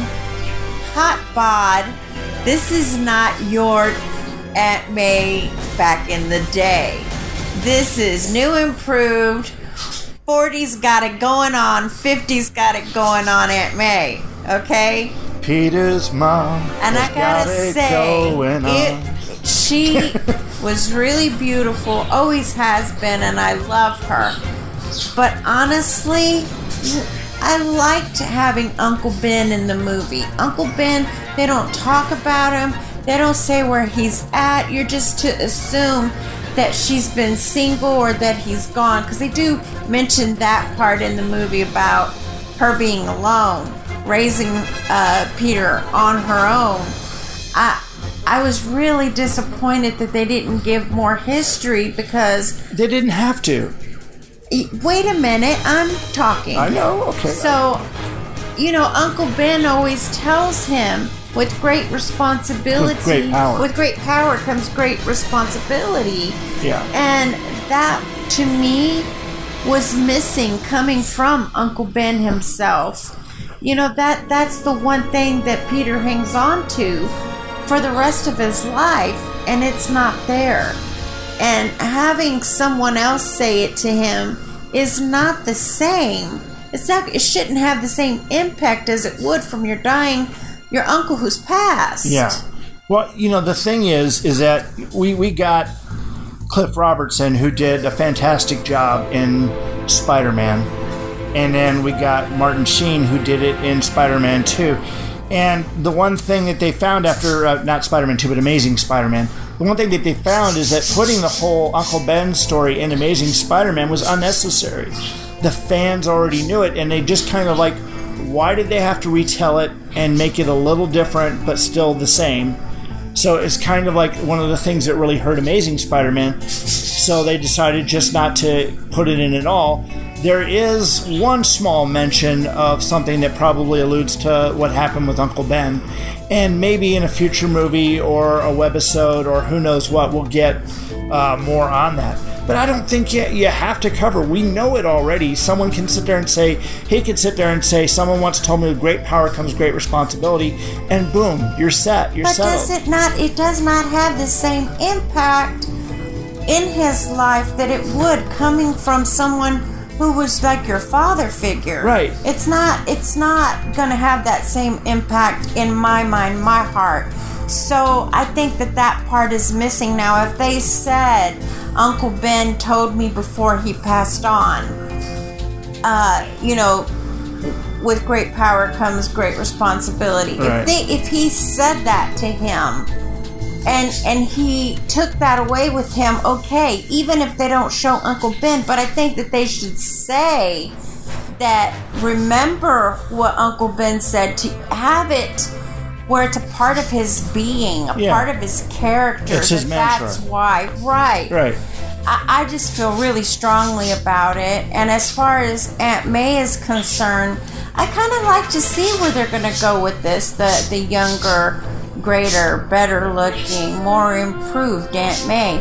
I love her. She's a great actress. Well, I mean, they've already taken it a step farther here. Now, in the Tobey Maguire, Sam Raimi Spider-Man, hold on. You get the sense that Aunt May knew that Peter was Spider-Man, especially in Spider-Man 2. You got the sense that she knew that he was Spider-Man, but she wasn't going to reveal it. Right, I get that. In here, they flat out, boom, let Aunt May find out that Peter is Spider-Man. At least it looks like she finds out that he's Spider-Man, and she towards knows the end. Yeah. But it was at the end of the movie, and it of course doesn't go on any longer after that. So the question is he wearing a costume that just looks like Spider-Man, or does she know he's Spider-Man? Right. This is left to be revealed. We don't know the answer to that question just yet. But I thought that was great. Finally bring it out in the open so Aunt May knows what he's been up to. Why he was chosen for Iron Man's... protege. To be Iron Man's protege. Iron Man's protege. And on that same subject, now I will switch over to say... This was not an Iron Man movie, and so many people were concerned, including you, that it would be an Iron Man movie. Most things would be Iron Man this, Iron Man that. Yeah. Well, Iron Man came in and went out. I thought it was a great way just to set the tone in the movie of where Peter needed to be, and excuses of why Peter wasn't around. Yeah. I thought that was a great way to make the movie go forward. Yeah, I agree. Christopher, were you disappointed there wasn't more Iron Man? No. I think that they did it the right way, and they put him in whenever he was needed. But I am a little bit disappointed that they couldn't make like his original Peter Parker didn't make his own suit like he did. Well, he did. It was just very cheap, a hoodie and, all that. No, like his actual suit, like in the Andrew Garfield Oh, okay, where he like built his own suit and built his own web shooters. Well, he built the web shooters initially, and then Tony Stark, of course, gave him an upgrade. Yeah, and he was 240 different ways of shooting webs or something like that. It was very interesting. That was one thing that was really, really cool. Is that that Tony Stark did give him a Spider-Man costume that functioned in a lot of ways, not like the Iron Man suit. It basically worked for Peter the way Peter would need a Spider-Man outfit to be very to move, be agile, nimble, and whatnot. But it would it had Jennifer Connelly as the voice telling him, giving him all his information. He called her Karen, which I don't know where the name Karen came from. So that was kind of a surprise. Maybe that's his mother's name. I don't know. Karen May? No, probably not, because it sounds like he had a crush on Karen by the end. Well, who wouldn't with that voice? No. What's funny is Jennifer Connelly, who did the voice of Karen, the computer on his suit, is the actual real-life wife of Paul Bettany, who did the voice of Jarvis in the Iron Man suits and the Vision. Oh. So, kind of interesting and ironic there. Now, what did you think of the fact that we didn't have J. Jonah Jameson of the Daily Bugle? We didn't have talk of any of that. And the fact that Betty Brant herself wasn't even, at the Daily Bugle. She was a high school student. And she looked to be as young as or younger than Peter. I miss him. Oh, I thought she looked about the same. I miss Jane. Yeah. But you gotta keep in mind, women do mature faster than boys, and she looked more mature than Peter, even if she was younger, in my opinion. Was she cute? Who? Betty, the blonde-haired girl that read the school news stories. Yeah, he's furrowing his brow. He doesn't want to answer that. Okay. No. Now, so we're kind of giving a little bit of spoiler information. We've gone over a couple of things. Wait. One more thing I gotta say. What? I was really happy to see that. I don't know if she's Peter's girlfriend. I don't know if she's Mary J. or who she. Well, we had Liz. So is it Liz? Liz was who it is? Liz was the girl that he went to prom with, or homecoming. And then, unfortunately, because of what happened with and then this is spoiler territory. I was really happy to see that Liz was African American. It made me feel so good that they are including having diversity in the film. Well, I mean, I think that's just great. Every other character was. You had Ned Leeds, which Ned Leeds in the comic books was actually a romantic rival for Peter. For Betty Brant, and Ned Leeds ultimately married Betty Brant in the comic books. Flash Thompson was red-headed Archie Andrews jock player bully that would sit there and bully Peter, and he in this thing was Asian. And then of course you had Liz, who was African American, and you had Michelle, who appeared to be Asian. Zendaya, who played her. And they reveal at the end of the movie that she's MJ, which is one of those things you can kind of wonder about. But not the racial thing, but just the fact that she went from being Michelle to MJ, which MJ is supposed to stand for Mary Jane, as far as we know. But I don't know if what direction they're going to go with that. Maybe they'll continue on. Maybe they'll introduce Gwen Stacy. We'll see. We shall see. We shall see. Wait, hold on. I have a little bit of something I want to say here. What's that? Is how and why did he even get that money for that mansion? Yeah. Who? Oh, you mean the Vulture? Yeah. Oh, yeah, I mean... How? Okay, so what Chris was talking about is he was wondering where the Vulture was getting money for the mansion, which we saw early when Liz had everybody over for the party, though we didn't realize that he was her father. And then later we do find that out, and boy, they did sure seem to be doing well for money, and that's because of the business that he was in. He was basically scavenging. I mean, this is the main plot point. He was scavenging alien technology or high-level technology from wherever he could, and then he was using that to make weapons and such for other villains. And as a result, we did get to see one of those lower-level Spider-Man villains, the Shocker, which that was one of those things I was really, kind of had my own little, not to say this in front of my son, so I'm I'm blocking so he can't hear me. I had a geekasm during the movie. I can hear you. And then, of course, now we saw it with my podcasting partner, Tim Elliott. And when they mentioned a character's name, Mac Gargan. And anybody that reads Spider-Man knows that Mac Gargan would become the Scorpion. And that was one of those moments where Tim and I just looked at each other and we both mouthed at the same time, the Scorpion!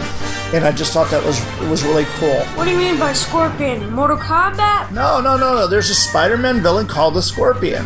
And J. Jonah Jameson paid this scientist Stillwell money to make someone stronger than Spider-Man so they could defeat them. And they did, and he became the Scorpion, but he was kind of a lowlife anyway, so he just became a supervillain. And, he's been one of the stable of Spider-Man's rogues gallery for many, many years, for over 50 years now. So it's good that they introduced him. We're tired of Green Goblin over and over again. We don't need a Green Goblin story. In fact, we could skip a Green Goblin story and move to a Hobgoblin story and just say the Green Goblin stuff happened.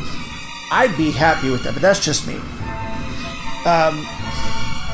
That being said, let's talk about Tom Holland, the kid that played Spider-Man.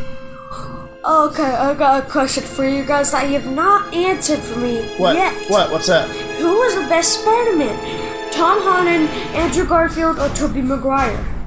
Well, I'll say this. As far as I'm concerned, Tobey Maguire is my Spider-Man, the way that Adam West is some people's Batman and Christopher Reeve is some people's Superman. He was the one that did it. I mean, I saw Nicholas Hammond way back in the day. I even saw Electric Company when they had Spider-Man on. And, Tobey Maguire, when they first cast him, I had just seen Pleasantville. And I was like, yeah, he looks like the Peter Parker that I see in the comic books. He looked like him to me. And while his characterizations weren't always the Peter Parker I knew, there was nothing there for me to relate to. That being said, his Spider-Man was never quippy enough, the way Spidey was. Andrew Garfield, I didn't care for his Peter Parker. He's more of an emo Peter Parker, always, just, I don't know. I did not care for the Peter Parker moments of the Amazing Spider-Man movies. And I think that's what really hurt Andrew Garfield a whole lot in being Spider-Man. Now, his Spider-Man was, for the most part, fine, except that he always sounded like he sounded horrible the way he would sit there and talk through his mask. They should have redubbed that like they did for Deadpool. That being said, Tom Holland, though, is Spider-Man, and he's Peter Parker. He's got both sides down for the 15-year-old version of Spider-Man. I was really pleasantly surprised. I'll always like the Tobey Maguire one. I will too, because Tobey Maguire was probably my favorite Spider-Man as an introduction to any of the Spider-Man films. Not just because he was the first Spider-Man, but because I really thought that his movies and his chemistry with the girl that played Mary J was so spot on to me on how a relationship could and can go. I just thought it was pretty awesome all the way. Not all of the movies were really great, but the first movie was something that made me want to see 2 and 3 when they came out. So Tobey Maguire's Spider-Man will always be close to my heart in that way. But I know the other reason why Tobey Maguire's big to you, and that is our first date. This is true. Was Spider-Man 2. This is true. And we had a great time, apparently. And that is also true. Oh my gosh! Hey, recap the Guardians of the Galaxy. No. But I gotta say the Amazing Spider-Man. I watched it. I enjoyed the movie, but it wasn't something that I would call Spider-Man. An action adventure, yes, but not a Spider-Man movie per se. And that's just my opinion. Well, no, you bring up a great point. You know, it's just, you know, that's how I feel about it. This the last Spider-Man that just played Homecoming, Spider-Man Homecoming, I really did enjoy it. Do not get me wrong by any means, but his quirky, quippy teenager, if this is how Spider-Man really was, and really tripped over his own feet quite often, I'm not so sure if I'm gonna like this Spider-Man for that reason. I just hope to see him grow in the next movie where he's getting it all down. I want to see him be the badass that Spider-Man always has been to me, in my mind, and that's what I enjoy, the confidence that Spider-Man eventually gets. That's what I look forward to. And I like the fact that he has a bad lip. You know, he likes to tell people off, that he's witty that way. I love that about Spider-Man so very much. I can relate to that, you know? Yeah. Well, it's because you kind of are that. Yeah, you can be quippy at times. So. No, my favorite was Tom Holland. Well, no doubt there. You know, and I'll say this here. I think the thing that hurt the Amazing Spider-Man movies, there were so many things, but the fact that they came so close behind the Sam Raimi movies, and they covered ground that we'd already covered. I mean, I'm a Spider-Man fan. I should be excited when a Spider-Man movie comes out, and I wasn't ready to go see that the first day it came out in the theaters. And to be honest, I fell asleep in Amazing Spider-Man. That is so sad. I don't fall asleep during movies. I really don't. My wife does, especially in 3D, but I don't. I'm the one who always stays awake, only for the... You fell asleep during the Avengers. Yes. Okay. I would think... But that's the only Not the first time you saw it. We all left Fantastic Four. Yeah. Early. Yeah. Okay, so, that being said, I will say this. Michael Keaton has played one of the best movie villains I've seen in a long time. There was a scene in the car where he's putting it all together and he's figuring out that Peter is actually Spider-Man. And that scene was so full of menace and tension when it was just three people sitting in a car. Two of them was figuring out what was going on. One person was completely clueless, and it was an awesome, awesome scene. It was awkward. Yeah. But Michael Keaton played a really believable and in some ways tragic villain. Just a guy that's trying to look out for his family, kind of choosing the wrong way to go about it. But hey, you know, that's... It had that very Breaking Bad feeling about it, you know? Exactly. That you really nailed it right there. Breaking Bad villain. That's good. That's good. So, that being said, we've been talking for about half an hour here. Yes. Let's give it a grade. So done now. I barely even got to talk. Well, okay, we'll talk. Well, hold on. If you think about it, why? I don't get it. Why did he have the Stark internship anyway? How could Stark... Okay, so you were saying, you were wondering how Tony Stark found him. Now, we know that Tony Stark found him from before because he had already become Spider-Man, and he was already doing amazing things, and he was wearing that crappy hoodie outfit, and Tony needed people to help him fight on his side against Captain America in the Civil War. Yeah. And so he recruited Peter. And that goes back to the comic book series Civil War, which I have never read and will not ever read.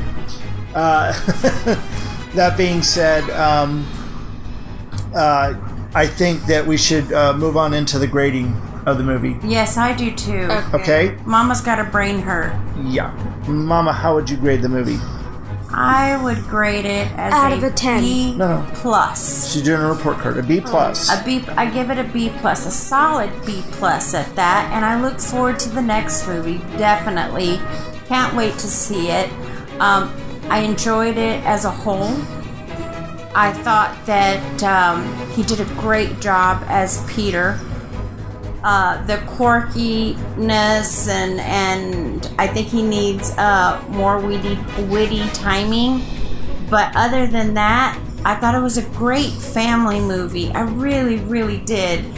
And if you have a family and you haven't seen it, I recommend you go see the movie.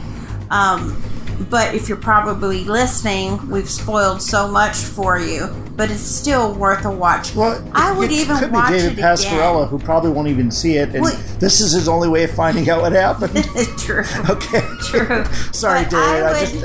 I would definitely see it again and even again. So when it comes out on whatever your cable television is, digital or whatever, digital, whatever you watch, I would definitely watch it again and again.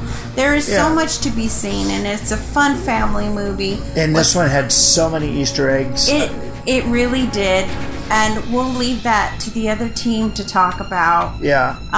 But that's our 5-minute freak. Well, what do you give the grade, babe? Okay, now I'm also going to give it a B plus, just short of an A minus, and my reason for not getting an A is simply the way that they used Happy Hogan, not Jon Favreau, the actor, as comic relief. It just seemed that a lot of his scenes seemed a little forced. That's true. Where it was just there for comic relief and they could have done it a little bit more serious, and I don't know. I like the character Happy Hogan as he's appeared in the other stuff. I just wish that they wouldn't keep going down on the. It was almost like Ross, Ross from Friends, like characteristics that make him annoying.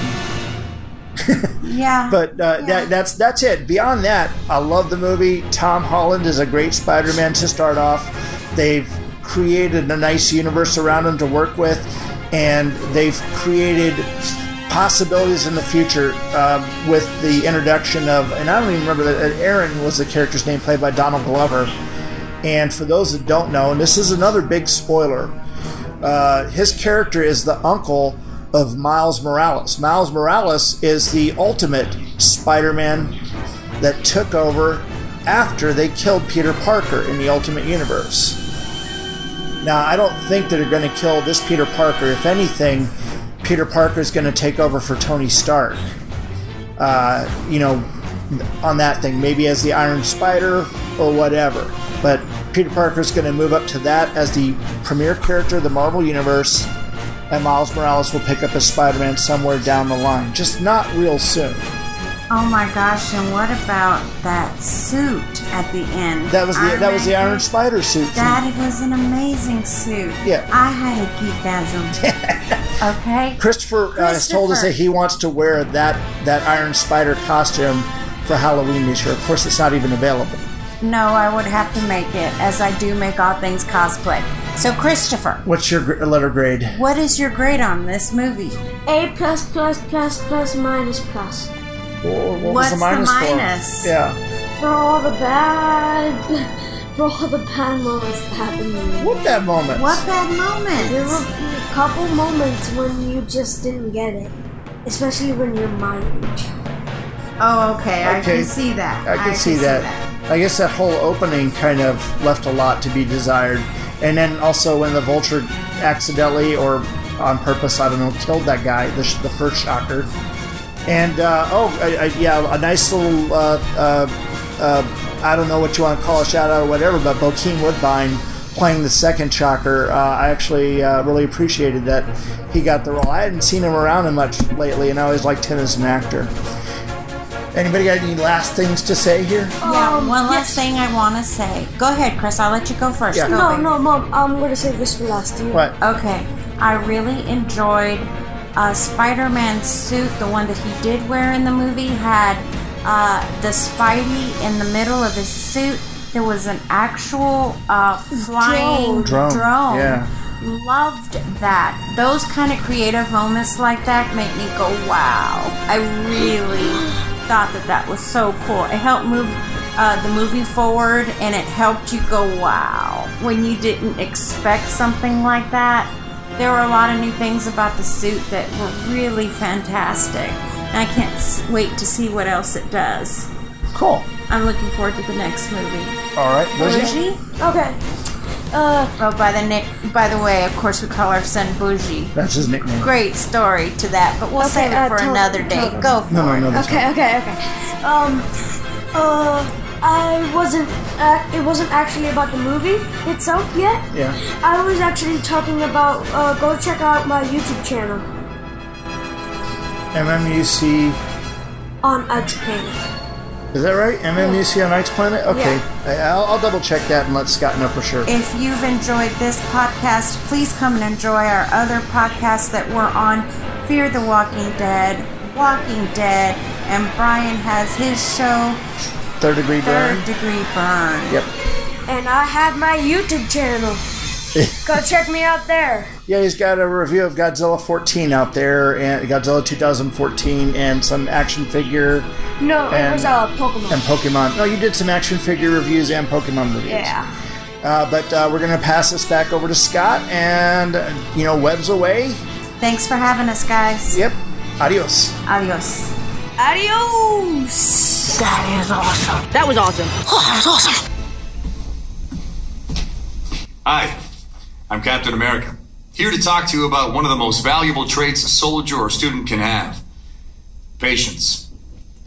Sometimes patience is the key to victory. Sometimes it leads to very little, and it seems like it's not worth it. And you wonder why you waited so long for something so disappointing. How many more of these?